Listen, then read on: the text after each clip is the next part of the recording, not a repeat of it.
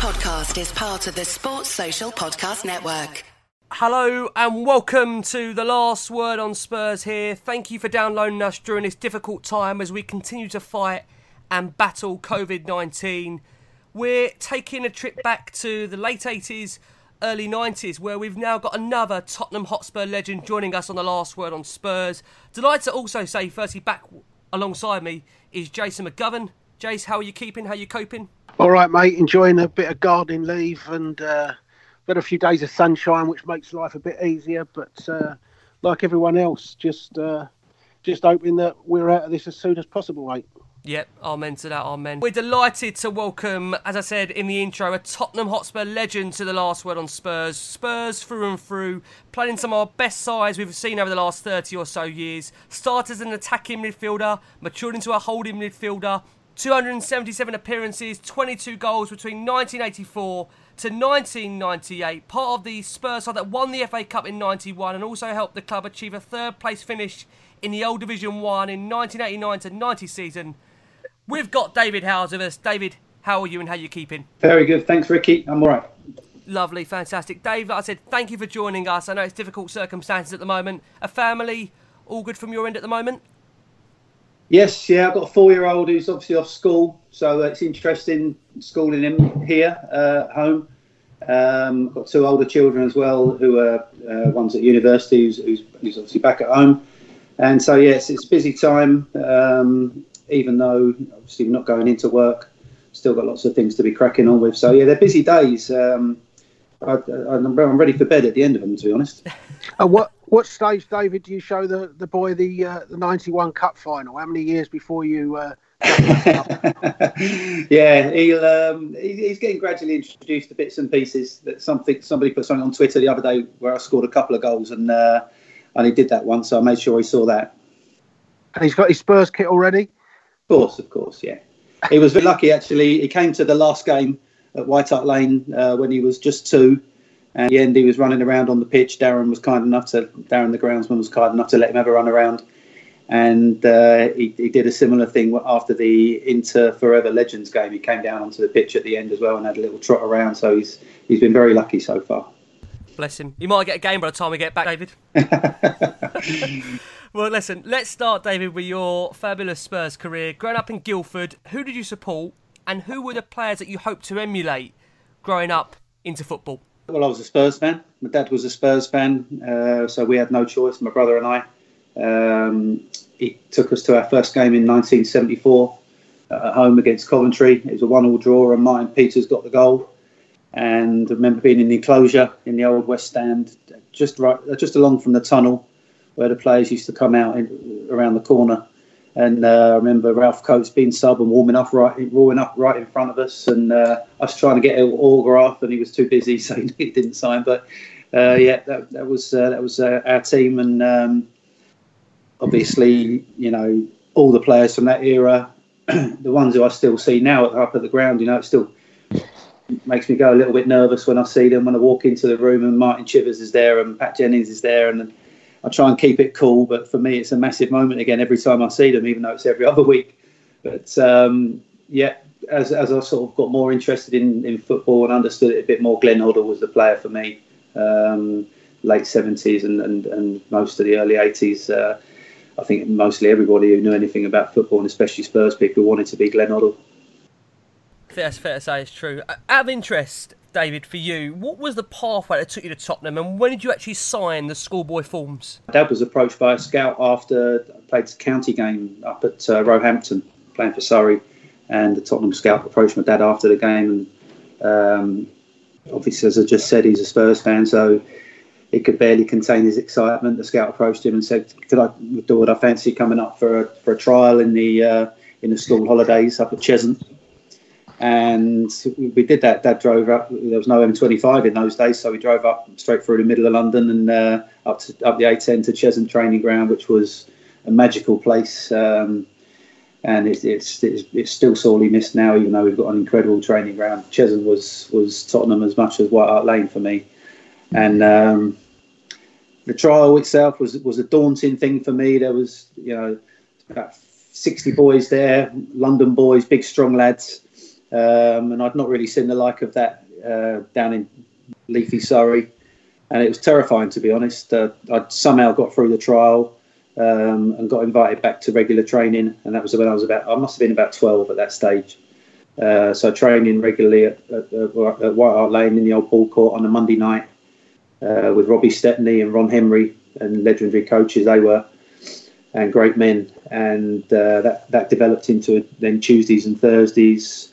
And at 14, you get, if you're still in their plans, you get asked if you want to sign associated schoolboy forms, which keeps you attached to the club from 14 to 16. And then at 16, obviously, you get the decision whether they're going to take you on full time. Did you have a chance to join anyone else as a kid, or was Tottenham the only offer there as such? Because I'd have thought Chelsea and such would have been strongly scouting in those particular areas as well, and Crystal Palace and things like that. Yeah, Crystal Palace was certainly one club who my dad spoke to. Once I was at Spurs, obviously there was I wasn't interested in going anywhere else. Didn't want to be anywhere else. Dad was quite careful anyway. He didn't really let me play 11 aside, and there was no small-sided football back then. Of course, he didn't want me to play 11 aside at all, really, and just wanted me to play and have fun. And it was kind of against his wishes that I played for my first 11 aside team at age 10, and he didn't really want me to, because he didn't think it was great for young players' development to go play on big pitches, big goals, and then 11 aside. And it obviously ahead of his time with Dad, because he's completely right. You know, it's not a great way to develop playing on great big pitches with those sort of great big goals and stuff like that. So he was right, but then all my mates were doing it, so I wanted to go and do it. And in the end, we just did it, and that followed on with school football and stuff like that, district and county, and then to Spurs. So there were other clubs around, and obviously the local clubs, but the more localish ones. There's not many around here, to be honest, in Surrey.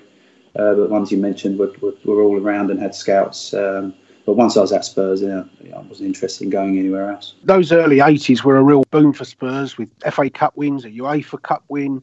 And of course, 85 for me is still the title that we should have had that got away from us. Joint top with 13 games left, 9 of which are at home. But we end up finishing with Everton winning the title that season. But as a youth team player at the time, when the club's having such great success, does that make the route to the first team seem even harder and more problematical for you, or do you have that enthusiasm of I can't wait to join this type of side? Yeah, we had a lot of homegrown players in that team, if you recall. From 83, 84, 85, you had the likes of Gary Brooke, and then Ali Dick was coming through, and Richard Cook.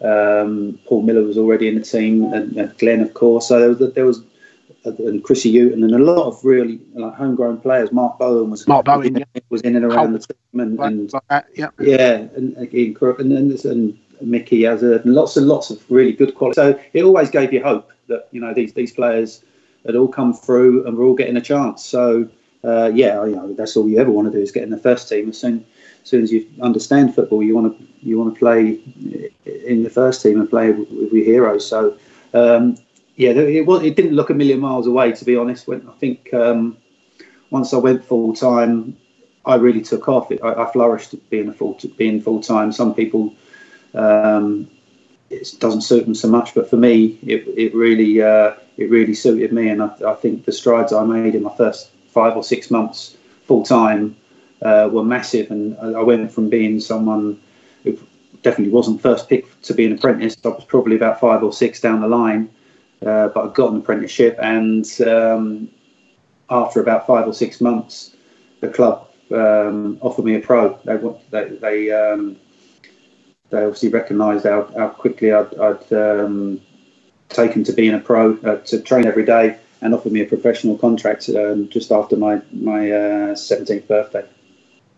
Dave, you made your debut February 22nd, 1986, away to Sheffield Wednesday, coming into a team as a young striker that hadn't won or even scored a goal in its previous 6 league games.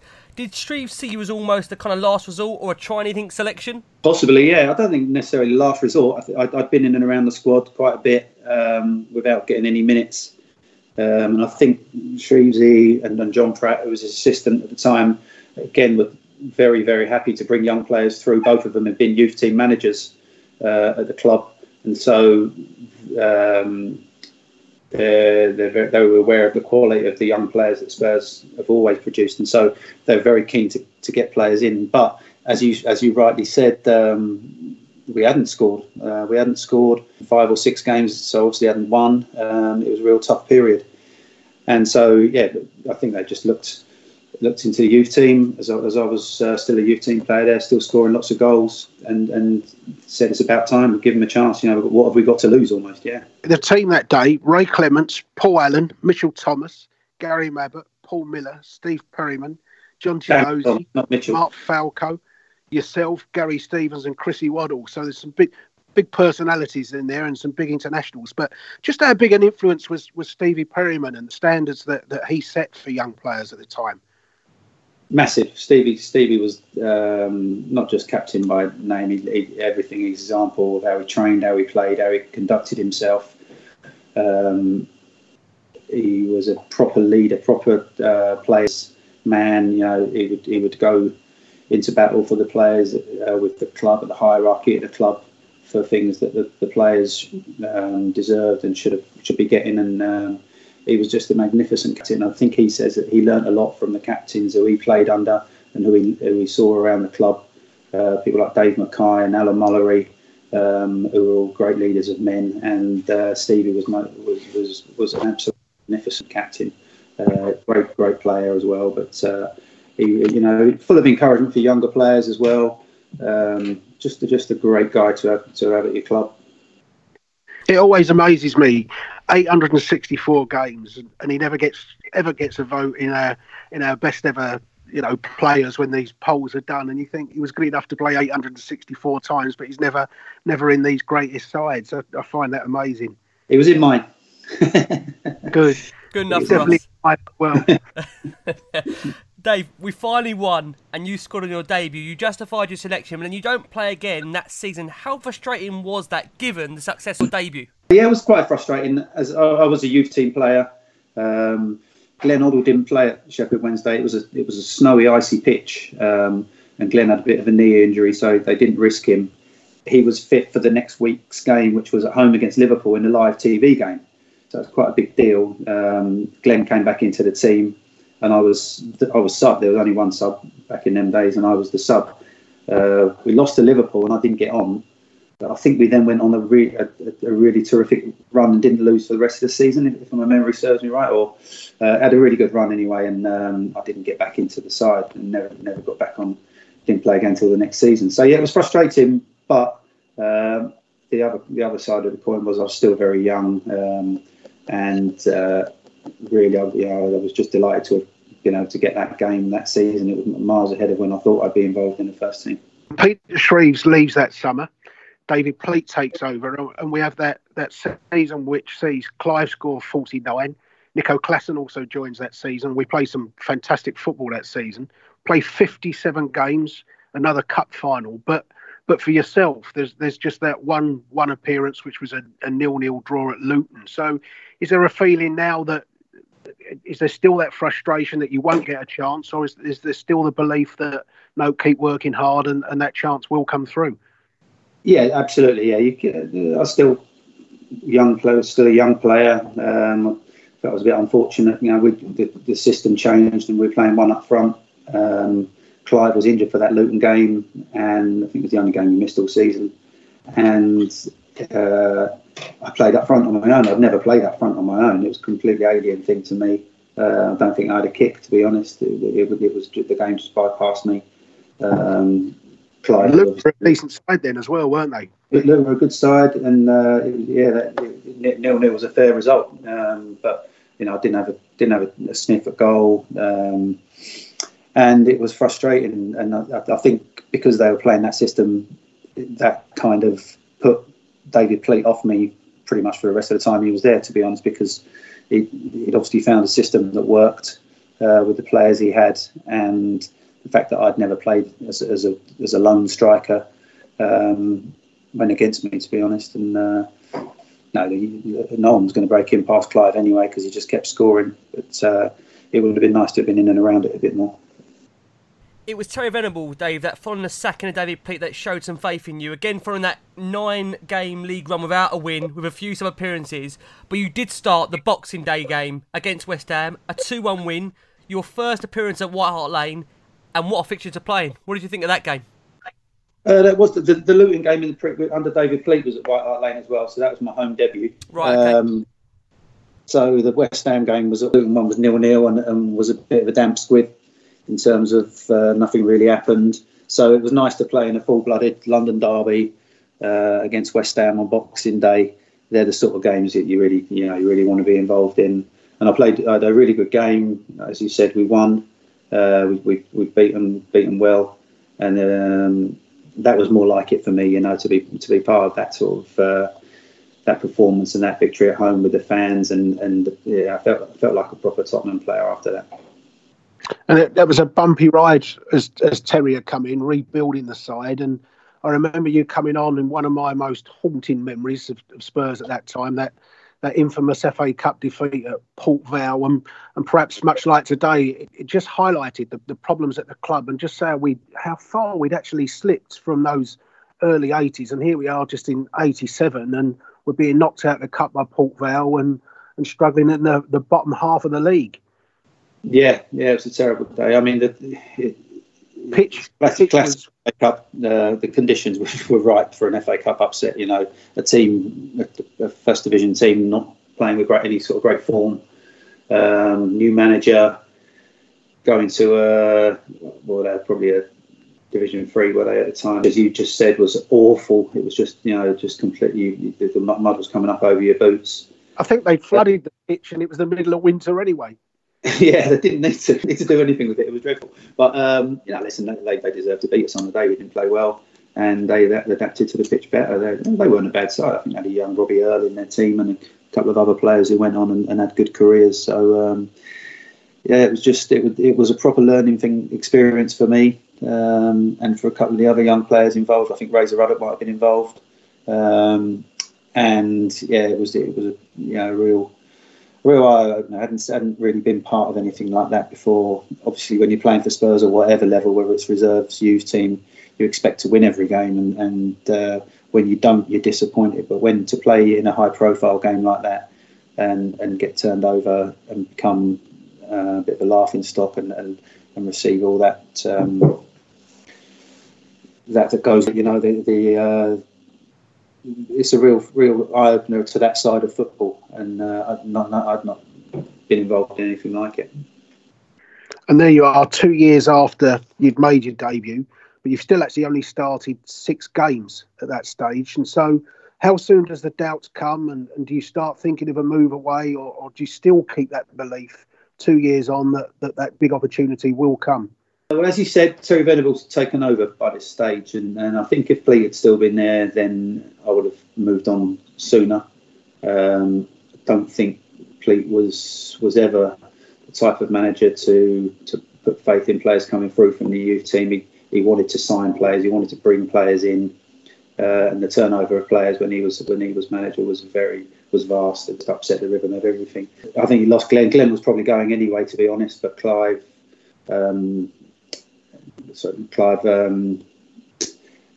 Lots of young players, like you just mentioned earlier in the chat. People like Ian Crook and Mark Bowen, the underbelly of the team, the players who would come through, and he sold a lot of them as well. A lot of them left the club, and so proper Tottenham players, proper Tottenham people who those guys come through and they're the natural successors to people like Glenn Hoddle, and I think Pleat was reluctant to give them chances, and actually sold a lot of them, made a lot of signings that didn't quite work out. So Terry was at the club by the time, the period you're speaking of, and Terry would speak to the young players a lot, encourage us a lot, and I wouldn't necessarily say, right, I'm going to give you a chance, but he'd say, if you keep your head down, you've got a chance. If you don't fancy it here, you can go, no problem at all. He said, I can get rid of you, no problem. or you can get your head down because I think you've got a chance. And that was the message that I wanted to hear, you know. And no, I really enjoyed working with Terry, and I think most of the players who ever worked with him would say the same. 12 more substitute appearances, Dave, followed as we broke the UK transfer record to sign Paul Gascoigne that summer. Paul Stewart also joined, one of which you saw score the eventual winning goal at home to Middlesbrough. But it wasn't until January of that season that we actually got on an actual run, starting games. Did you then start to feel, Dave, that you were becoming a genuine first-team player? Yeah, probably that was my breakthrough season. I think I started to play. I was always a midfield player, as most of the lads are, to be honest, at school and district and county and your Sunday team, because that's where the best players play, in midfield. But at Spurs, I was always a striker for some reason. Just always was. We were short at Highbury in a reserve team game, and Doug Livermore asked me if I could play in midfield, and I said, well, yeah, I'm actually a midfielder, so yeah, of course I can go and play midfield. And to be honest, that was pretty much it. I never really played up top again. Did well in midfield, learned to be a bit more responsible in that role than some of the other players. And to be honest, that's what you have to do as a young player. You have to find a way to get into the team and stay in the team. And I would have played anywhere, and did play in a lot of different positions. And then the idea is, obviously, once you play in position and you make yourself very hard to leave out, and then obviously the form of the team helps. And as you said, we went on a good run towards the end of that season. I was in the team, and I pretty much stayed in from then. Yeah, I can remember that run. One of those games was a famous 5-0 win at the Old Den, which for us fans behind the goal is probably not the best venue to go and win 5-0 at, I can assure you. Yeah. After the game, it wasn't the easiest time to get back to New Cross. Terrifying place. Terrifying. Terry Hurlock, all that there in those days as well. Oh, it's an awful place, Millwall.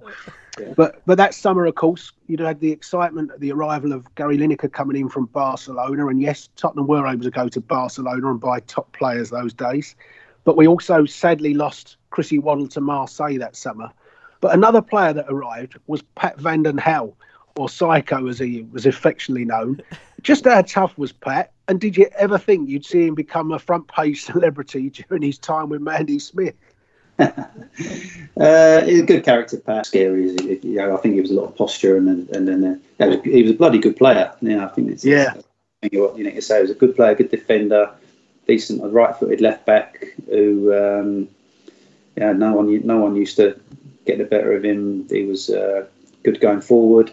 Just a good player, but yeah, good lad, good character, a bit mad, a bit crazy, but I liked Pat a lot. I had a lot of time for him.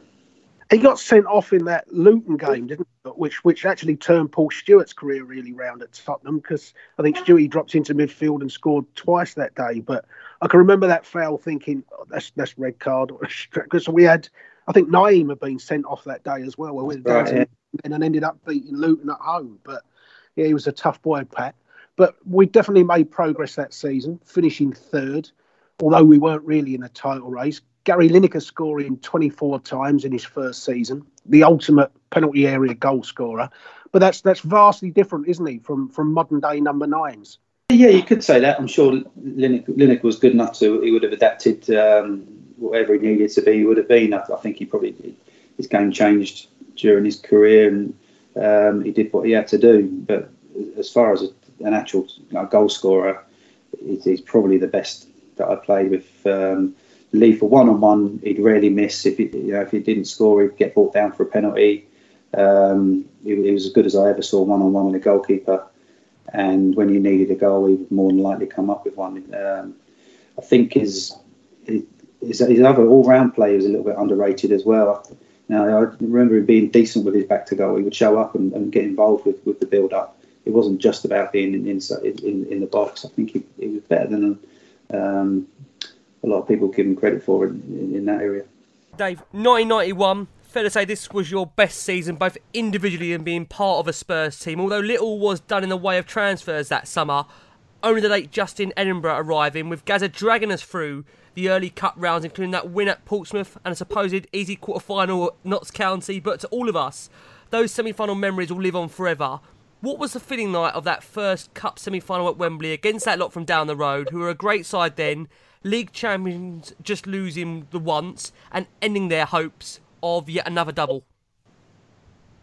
Yeah, I mean, we'd played them twice in the league. The game at Highbury was a bit of a non-event, 0-0.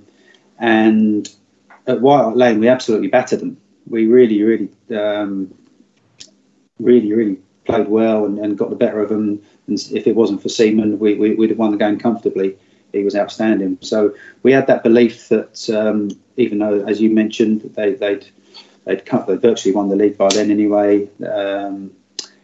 We knew that we could definitely get the better of them. If we'd have taken our chances on that day at White Hart Lane, we could have won 3 or 4. We could have won comfortably. So we had no fear. We obviously respected them massively as a great team with a great manager. But we felt like we had the tools and the players that could really hurt them as long as we could set up properly and stop them from scoring. Gazza, of course, he was injured during that quarter-final win, and he was rushed back for the semi-final. How much belief was there, Dave, that going into that semi-final, and did that really hugely increase with the return of Gazza for that? Yeah, definitely. You want your best players, and he was obviously our best player. He was an incredible player, Gazza. Nowhere near fully fit, but you'd still have him out there. He'd been carrying the hernia for a number of weeks before the quarter final, and they were patching him up and sending him out. And I think it coincided with our dip in league form. We'd started the season really well, and we were in amongst it after about 12 games, right up there in the top 3 and challenging. But our form fell away in the league after Christmas, and that was a lot. That was down to the fact that Gazza was carrying this injury. But he was incredible that year, really absolutely incredible, dominating games as much as I've ever seen an individual player dominate them. He could literally win a game virtually all on his own. He was outstanding. How good was your view of that free kick? Because we tore Woolwich apart, didn't we, inside those first 10 minutes, 2-0 up. But the free kick, I can remember being behind it because it was we had the tunnel end at Wembley, our supporters, and it was down the far end, and just the sight of that pinging into the top corner was something joy. And then just how nervous was those next 70 minutes because they really came back at us strongly, didn't they, before Links got the sealer on the break. Yeah. I kind of claimed an assist for the free kick for Gazza's goal because I played as this is just like I said earlier about playing any position you're told to. I was fulfilling a role on the left hand side of midfield that day because we'd worked on their fullbacks and trying to stop them getting forward, and so I was playing on the left of 5 in midfield, trying to stop Lee Dixon getting forward and occupying him. And Paul Stewart was playing midfield, played the ball out to me, and he overhit it slightly, but was caught quite late. So he's pinged it out to me. It's going over my head, and I spotted that he'd been fouled and heard the whistle. So I caught the ball and ran back in, and I spotted it for Gazza. And I think Gazza first of all was just going to clip it into an area, and I said to him, "What are you going to do?" And he said, "I'm not sure. I think I might just clip it in, whip it in." So I said, "No. Just smash it, mate. Just smash it." And Lineker ran back from behind the wall and said exactly the same. He said, "Just smash it." He said, "Anything could happen. Just smash it." So Gazza takes this like Bob Willis style run up, about 20 yards run up, and I'm just following him, thinking, well, could take a deflection, could bounce off the keeper. So I'm following him, so I don't actually see him strike the ball. I see it as it passes the wall. It kind of whistles past my ear into the top corner, and obviously that's the stuff that the legend's made of. And your famous assist then, to your Dave. Exactly, yeah, so I'm kind of claiming that. Why not? I mean, then came the final, the huge Gazza injury, going behind from the resulting free kick, and to make matters even worse, Gary Lineker sees a penalty saved by Crossley. At half-time, how much had the confidence taken a dent with seemingly everything going against us so far in that game? Yeah, we'd had a goal disallowed as well, which shouldn't have been. And yeah, you're right, everything had gone against us. We'd lost our best player, our talisman, the man who'd pretty much single-handedly got us there. But there was a lot of concern for Gazza in the change room at half-time. He wasn't there; he'd gone off to hospital straight away. So lots of concerned people just asking how is he, what's the news. Terry Venables was brilliant, as he always was, and was calm, and just said to us, look, you can go one of two ways here. Everyone's going to expect you to fold like a pack of cards because you've lost your man. He said, I believe in you. He said, you're all top players. You're here for a reason. It's a real opportunity for you to go and prove to everybody that you're not a one-man team. You can do it for him. You can find whatever reason you want to do it. But this you've got. Well, as it turned out, we had extra time as well. But he said you've got half of football now, that could define your careers. So there was no tactical master strokes or anything like that. We actually changed a couple of bits on the pitch ourselves. When Gazza got injured, Naeem came on and played in Gazza's position. We changed that a little bit and moved him out to the left of the midfield, and it actually gave us a bit of a better balance, because I was playing up against Nigel Clough. That was my detail in the game, to try and nullify his effect, and it made us a bit narrow. And I think that their fullbacks were having a lot of joy getting forward. Gary Charles, for instance, on the edge of the box when Gazza fouled him, got injured. Obviously, Stuart Pearce didn't need a lot of him to get forward anyway. The great attacking fullback. So it helped us in a way. Obviously, you want Gazza on the pitch, an amazing player, but just making that little tweak, and that's where it's important to have leaders on the pitch, players on the pitch who can spot things like that. That didn't come from the manager; it came from me and Stewie in the middle there, and Gary Mabbott as well. So we just tweaked it a little bit, and then it actually worked out well for us, and we ended up having a nice balance and a shape. We actually played really well, as you said. We got a penalty, which goal we saved, and we should have equalised when it wasn't offside. And so we felt we'd played okay, and we felt we were pretty, we were very much in the match. And so we didn't need to change too much. And I thought, again, second half we went out and played ever so well again, and dominated extra time as well. Yeah, and it was Stewie, of course, who got us that deserved equaliser with a really well taken goal, and then karma for 1987 with Gary Mabbott's own goal giving Coventry a win. It's as fate always seems to do it. Gary forces Des Walker into an own goal to win that trophy. So what's that feeling like when that referee just blows a final whistle and you go up what was then the famous stairs to lift a trophy, and of course you have the obligatory open top bus ride around Tottenham the following day? Yeah, it was all amazing memories. I didn't know it was an own goal. I didn't realise it was an own goal until much later.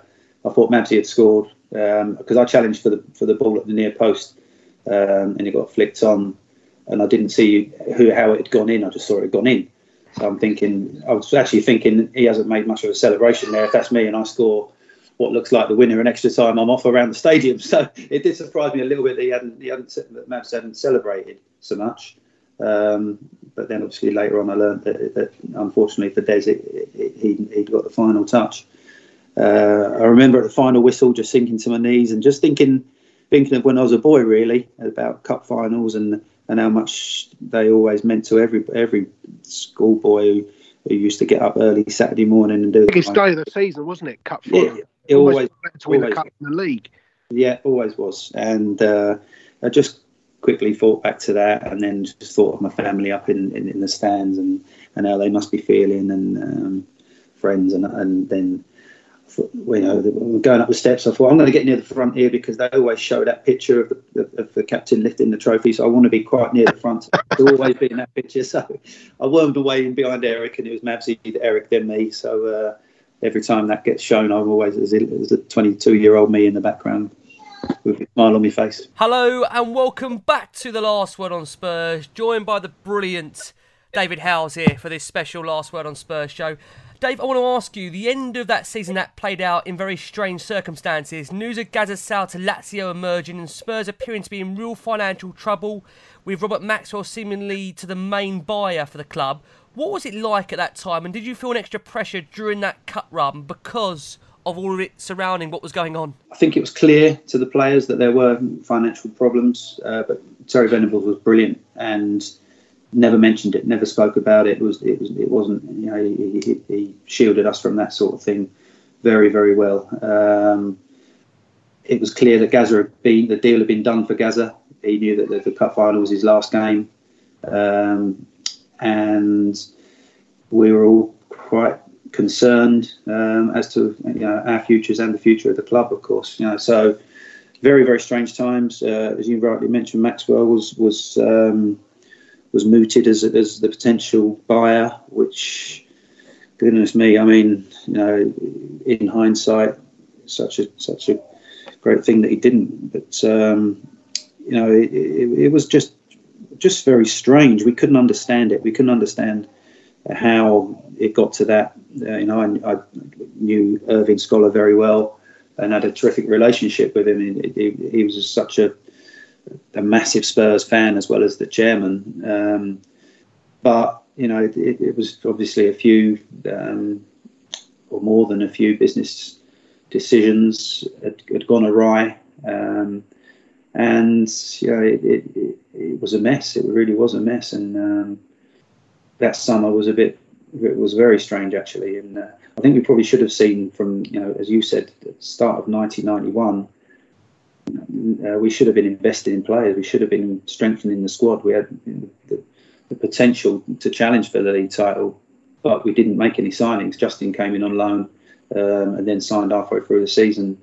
But if we could have added a couple of top quality players at the start of 1991 season, I think we could have been challenging Arsenal and really been in amongst it. But that was obviously, looking back at it now, that was a sign that the money wasn't there to do that. So that's why we didn't. And during that summer, of course, Terry eventually teams up with Alan Sugar to buy the club. I'm not even sure by then if that's the same year that Robert Maxwell tumbled off the boat famously. But financial security is restored. But Terry took a lesser role, didn't he, in the team, and Peter Shreve came back in, taking over as manager, and that then became a bit of a struggle league-wise for the rest of that season.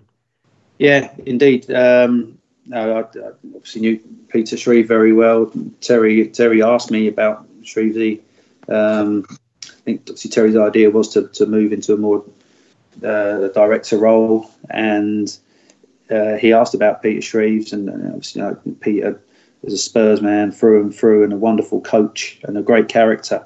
I don't think it really suited him being the manager, to be honest, and so it didn't really work out. As you said, the league form that season, I was injured a fair amount that year. We had a run in the Cup Winners' Cup where we were a bit unfortunate to lose to Feyenoord over two legs, but it was a season of missed opportunity, really.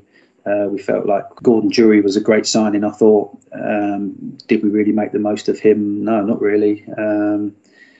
I thought, again, if we could have just strengthened in a couple of other places, then we could have pushed on again. But, it's classic Tottenham, a season of missed opportunity, a season of rebuilding. These seem to happen quite a lot with us, and that was certainly one of them. And we have Forest again in the semi-finals, I think, the League Cup that year. Forest was strange, isn't it? Because we always seem to go to Forest and either win or draw. They always seem to come to White Hart Lane and win or draw. We could never beat them at home, and they could never beat us up there. But the second leg, if I remember rightly, was delayed for several hours with a bomb scare closing the stadium.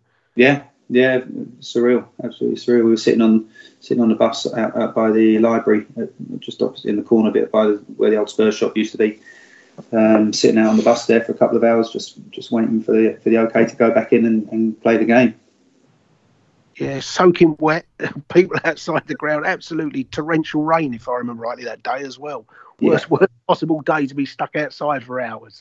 Yeah. Of course, Dave, as well. I mean, that saw your only taste of European football as we faced, I think, Stockerau, if I'm pronouncing that right, and Hajduk Split. Porto in a memorable 3-1 win at the Lane before the defeat to Feyenoord. Do you regret being unable to play more European football, and how does that kind of make you feel in terms of different to what the European nights are to the normal domestic games during your period at the club? Yeah, like you say, we had a memorable game against Porto. Feyenoord was a great atmosphere, and if we could have just nicked a goal, I think we'd have gone and won that. But we would have qualified for the UEFA Cup when we finished third.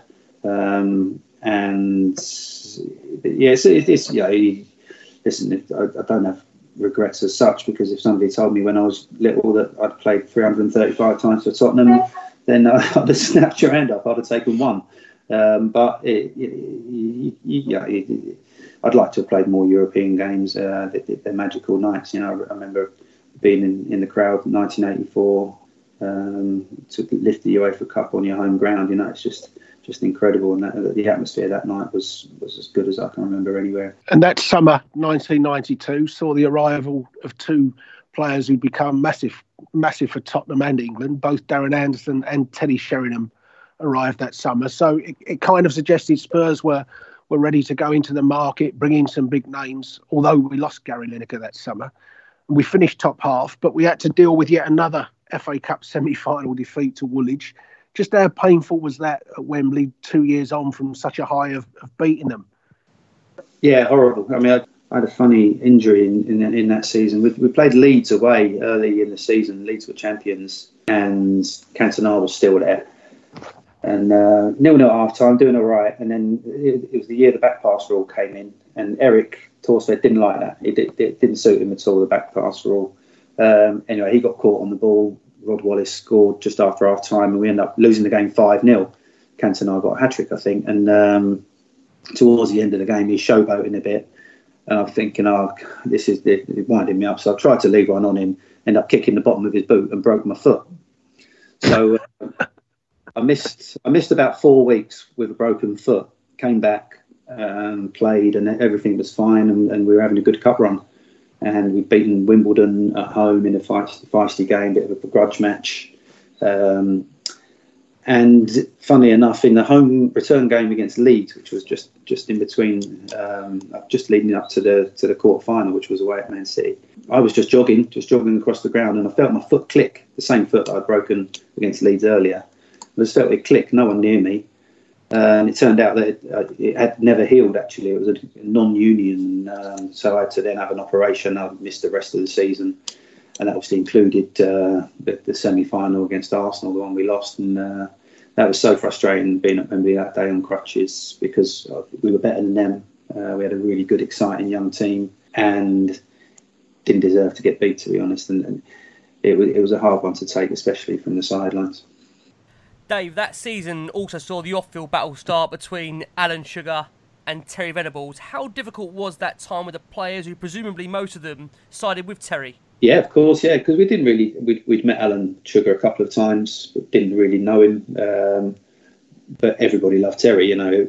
Terry was the manager, and the big reason for a lot of players being there was Terry. So, of course, nearly all the playing staff would have sided with him. If when they're asking people to take sides, we knew and really loved and respected Terry. So that was the way the players all felt about it. Well, that's right or wrong, it's difficult to say, but that's just the way you're going to, as a player, I think that's just the way it's going to fall. There were obviously reasons why Alan Sugar felt that Terry had to go. And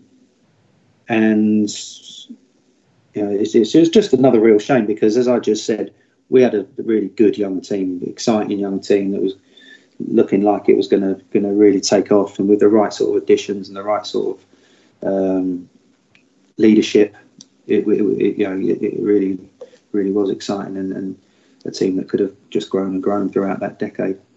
It feels almost like the current scenario, Dave. Well, it's something that seems to happen to us regularly. Yeah.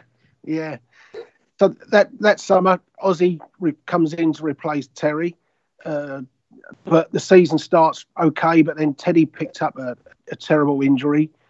Just a few weeks after we'd sold Gordon Jury on, and we then played 24 games. We only win 3 of them, failed to score in most of them.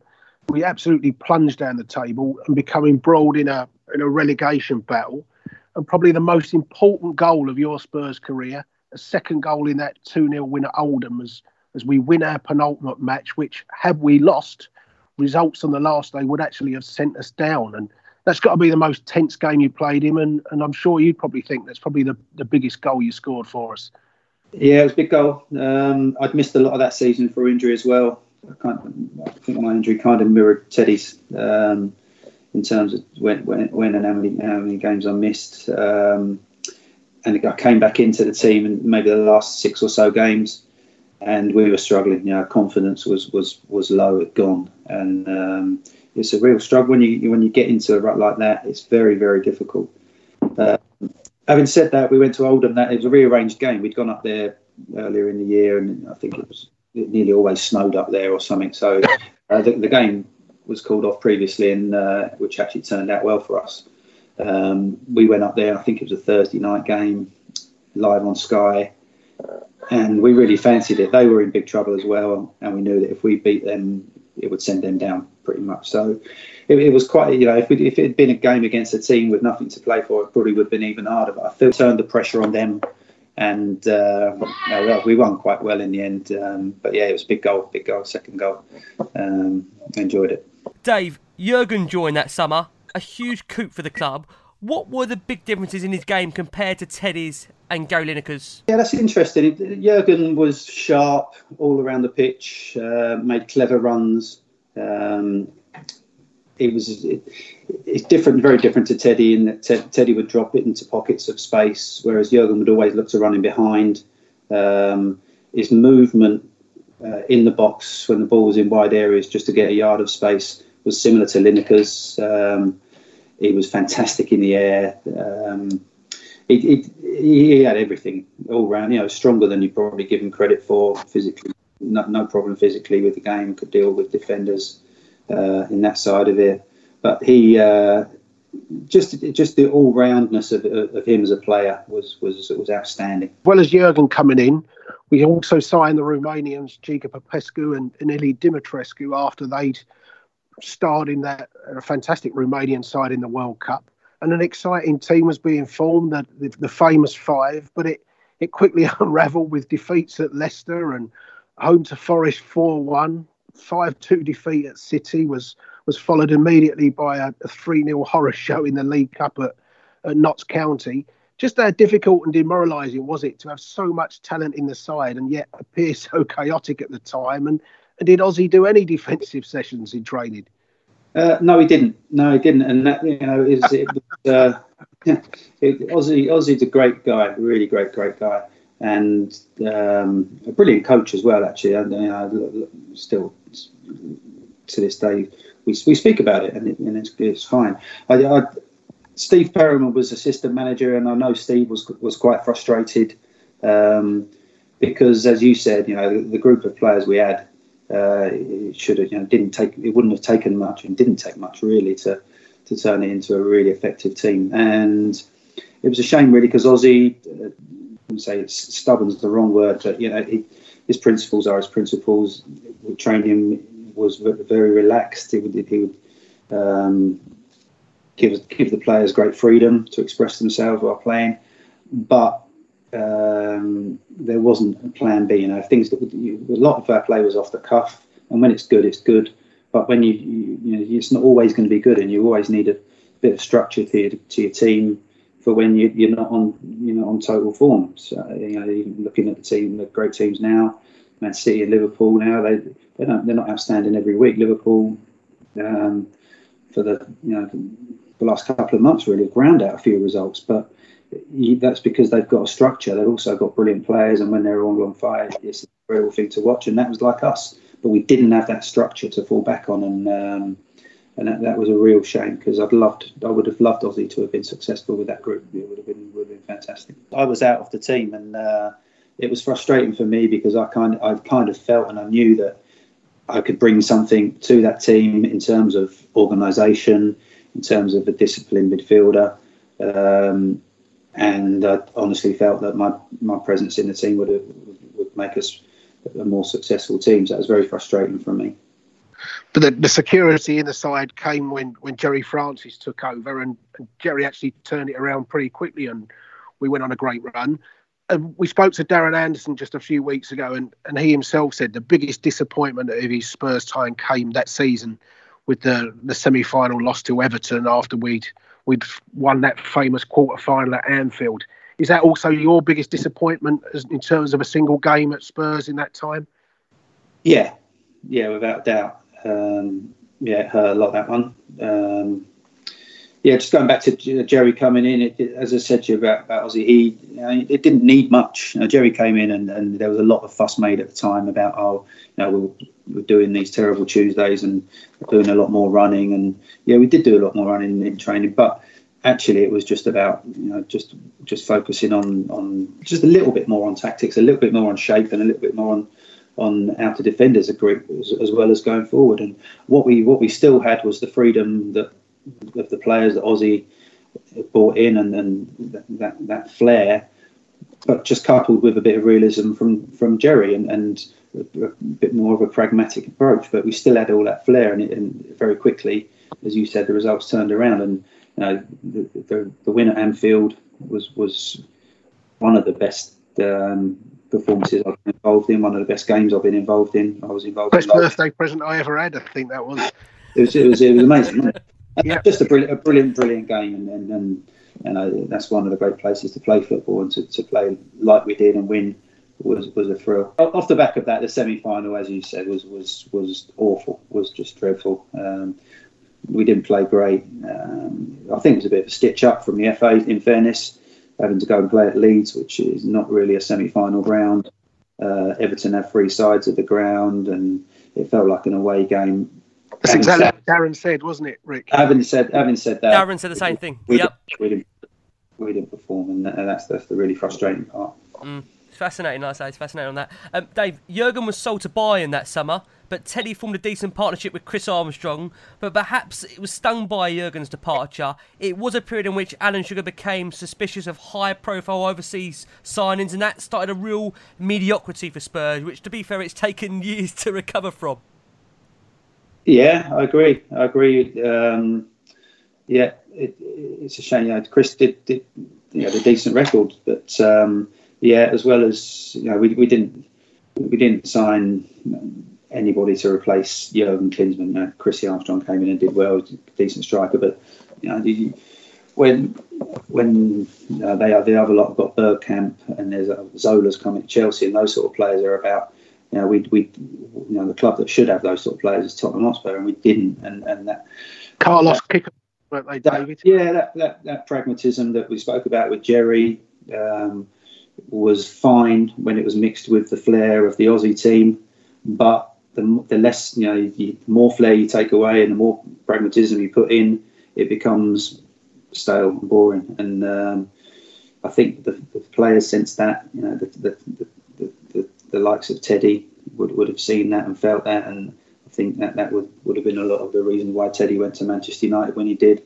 The fact that he couldn't see Spurs kicking on, we weren't signing the sort of players that Spurs should be signing, and it was difficult. And as much as I love Jerry, I've got a lot of time for Jerry Francis. I think that his style wasn't the Tottenham Hotspur style, and the success that he had was because of the players that he inherited and the flair that Ozzy had, and then that mixed in with what Jerry gave it was a brilliant recipe.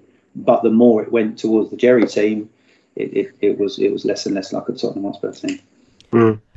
Dave, you were still at the club in 1997 when Christian Gross took over from Jerry Francis. After we went on a run of just 1 win in 11 games, we were coming broad in yet another relegation battle. Despite the arrival that season of Ginola and Ferdinand, you were to start only 3 league games under Gross. Was that purely down to injuries, and how difficult did the players find it under Christian Gross, who seemed very early on to kind of lose the dressing room, clashing with Gary Abbott on a few occasions? And we actually spoke to Ramon Vega as well, who, to be fair, he also said that Christian Gross, that period in charge, it was a very, very tough time for the club, where maybe any manager would have found it hard to come in at that time.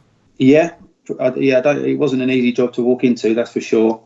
I don't think he upped himself. He fell out with Jurgen and with Gary Abbott quite quickly, which it's quite difficult to fall out with both of them because they're both great people. And I don't know how he managed it, but he managed to fall out with both Gary and Jurgen quickly, and that's not going to do you any favours when you come in and you want to be successful straight away. Listen, some of his coaching was fantastic. A lot of his training was brilliant and new, and you could see that there was stuff there that we'd never done before, and you could see that it was good stuff. And a lot of the training I enjoyed very much. but I just don't think he knew how to deal with the players. And you can see straight away that it wasn't going to work for him. Pretty quickly, you can see that it wasn't going to work for him. I think he was a bit unlucky. He wasn't able to bring in his number 2 for quite a long time, and that wouldn't have helped him. He might have felt quite lonely in the role to start with. But he did have a tube ticket though. Yeah, I mean, listen, if he'd have gone on and won the league title, that would have been everyone would look back and said what a genius stroke that was. But because it didn't work for him, it looks a bit of a. Well, it's just a bit of a comedy thing now. But listen, I only started 3 games under him, mainly because I was injured when he first arrived. But I think that I don't think he was fancying me anyway, and that was obviously the reason why I left at the end of that season, because they'd offered me a new contract, which I wasn't overly happy with anyway. But the realisation that I wasn't going to be part of his plans made me realise that I was going to have to leave. That was going to be my next question. Whether that last appearance for you came against Everton on April the 4th, 1998, and you just answered it. I was going to say, did you realise that was going to be the end of your season, or was you still looking forward to a pre-season? No, I think by that time I realised that I wouldn't be at Tottenham next season. Just purely, as I said, because the manager made it quite clear that he wanted Gary Rabbit and Jurgen and myself. I think he was. It's fair enough. It's fair enough. You come in and the team wasn't exactly flying, and so he probably looked at him and thought, right, I'm going to try and freshen it up. And so I'd been there 12 years, and Mabsy obviously longer, and Jurgen, who is a massive part of the club.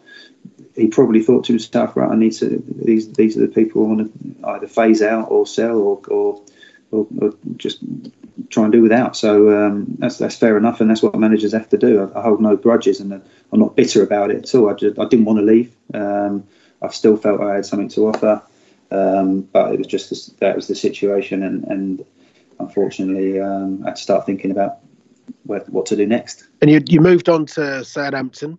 Although you only actually played 9 games for them, but the Spurs in you were still present when your only goal for Southampton came against Woolwich. And is it just a sweet playing and scoring against them, even though it's with a different club?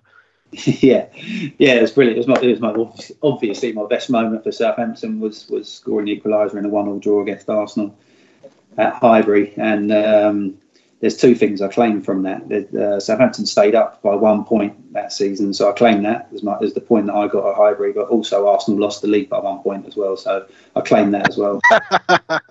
Fantastic, brilliant. Dave, you eventually moved back into grassroots football with your hometown club Guildford, and I also believe some time you spent with Havant and Waterlooville. Was that coaching roles you were doing there? Well, the Guildford one, yes. Guildford's my hometown, as you rightly said, and it many years ago had a senior football club which went defunct in the early 70s, and I was involved in trying to get it going again. It was quite difficult. They had no ground, and it was a bit of an uphill battle with the council. But the club's going. It's in combined counties. They're doing all right. I'm not involved anymore, but I was involved at the beginning trying to get them going again, and played a few games for them as well, which I enjoyed. Having at Waterlooville, I went down there as a favour for my brother was playing there at the time, and the manager Ian Baird, who's a good mate of mine, just asked me if I'd go and play. I played one game, broke my collarbone, and thought that I better not do that anymore. Was that Gareth who was there then? Yeah, Gareth. Of course, he was at Tottenham as a kid as well, wasn't he? That's right. Yeah. Gareth was goalkeeper. Didn't play in the first team at Spurs, but was there a couple of years. Signed pro. Played over 100 league games for Torquay. Had a good career, non-league. Played a lot. Gareth did. Had a great career. And of course, you're still a regular face on match days at White Hart Lane, and of course, he was in Madrid. But if you could change the outcome of one of your playing days or that match day in Madrid, which one would you choose? Oh, match day in Madrid. I mean, crikey. The build up to that, the 3 weeks that we had, I don't think it probably did us any good from a playing point of view. Nor them, in fairness, but 3 weeks we had just dreaming that if we won it, it was just sensational. Just thinking we could be the champions of Europe here, and so if we could change that outcome, then that would have been the one. And Dave, before we kind of go to quick fire questions, got to ask you: you have played at that new stadium. What was that like for you playing on that Legends event? Absolutely incredible. We all had the most amazing day. Least of all, just seeing all the lads together, seeing Gaza, who was on great form. Just amazing, really, to be able to do that at 52, to be able to play in front of a crowd like that, just to be able to do that was such a privilege and an honour. Just amazing, really. Got some quick fire questions to finish up on. Is that okay if we just quickly do these? So these are one-word answers. So, favourite ever game? Well, it's Arsenal semi-final, 91. Best goal? Best goal? Yes. Seldom seen on TV volley against Burnley at home in the League Cup. I think it was about 93. Brilliant, fantastic. Favourite away ground? I used to love playing at the Dell. Okay. But I'm probably going to say Anfield. Okay, fair enough. That's fair. Player signing that you were most excited about? Yeah. Okay. Player we should never have sold? Chris Waddle. Okay. And a player you thought would become a manager, but never did, or hasn't yet? Teddy, probably. I know Teddy's had a go, but I still think Teddy could be a very, very good manager. Okay. I know Jason's got an interesting query to ask you, so I'm going to hand over to Jason. Jace? Yeah, we're gonna quickly pick the dream team of players you play with. So your manager, you can have Shreves, Venables, Ozzy, Francis, or Gross. Yeah, Terry Venables. In goal, we got Clements, Torsvet, or Ian Walker. Ray Clements. You got Chrissy Houghton, Gary Stevens, or Stephen Carr at right back. Really? Could also. How many games did you play with Stevie Perryman? Well, probably just the one. My debut. Listen, I only played a couple of, maybe once with Glenn Hoddle as well. It'd be hard not to have Glenn. Defensive, tricky one, left back. Probably, did you say left back or right back? Right back. Goodney Bergson would have played quite a few games at right back as well. Can I Vanden Howe? He played right back in the cup final, didn't he? With Justin at left. I think he did. So in which case we'll go with Mitchell Thomas or Justin Edinburgh at left back then. I'll go with Justin. God bless him. And you got your centre halves. You can have Mabbott, Sedgley, Razor Ruddock, Ramon Vega, Chrissy Fairclough, or any of the other ones you'd have gone for. What was your pairing? Yeah, well, obviously Gary Mabbott. I thought Richard Goff was a fantastic player. That's it. Listen, I know we don't talk about Sol Campbell, but if he hadn't have left the way he left, then Sol Campbell would be in there as well. But no, I'll go for Richard Goff and Gary Mabbott. And then you're in the centre of midfield, and you've got Ozzy or Mickey Hazard or Gaza alongside you. Gaza, of course. Have I got to play? Yeah, you're definitely playing this side, mate. And if Gaza's alongside you, we might need the little bit of defensive nous as well in there. On the right wing, you got Paul Allens or Stevie Hodges or Darren Andertons. We'd have Darren Anderton, definitely. Go with Darren. And then on the left side, you got Chrissy Waddle or David Ginola. Waddle. Go Waddle. Right, okay. And then your final one, you got your two strikers. You got Lineker, Sheringham, Klinsmann or Ferdinand. Yeah, difficult that. Very, very difficult. Crikey. Very tricky. You can't leave Teddy out. So Teddy, and I'll go for Teddy and Jurgen. Lineker, very unlucky. So we'll leave Lineker on the TV doing the panel job. Oh, listen, David, it's been an absolute pleasure having you on. Thank you so much for letting us relive your time at the club. Thank you once again for joining us. Absolute pleasure, lads. Cheers, mate. Oh, you've been a star. Jace, thank you as always. Yeah, pleasure speaking to somebody that played 287 times for us, and I would have seen a hell of a lot of those games. So it's always nice to talk to the players from my era, that's for sure. Listen, David, we wish you all the best, and fingers crossed life gets back, if it can do, to some kind of normality in the very near future. Yeah, best wishes and love to everybody. Sports Social Podcast Network.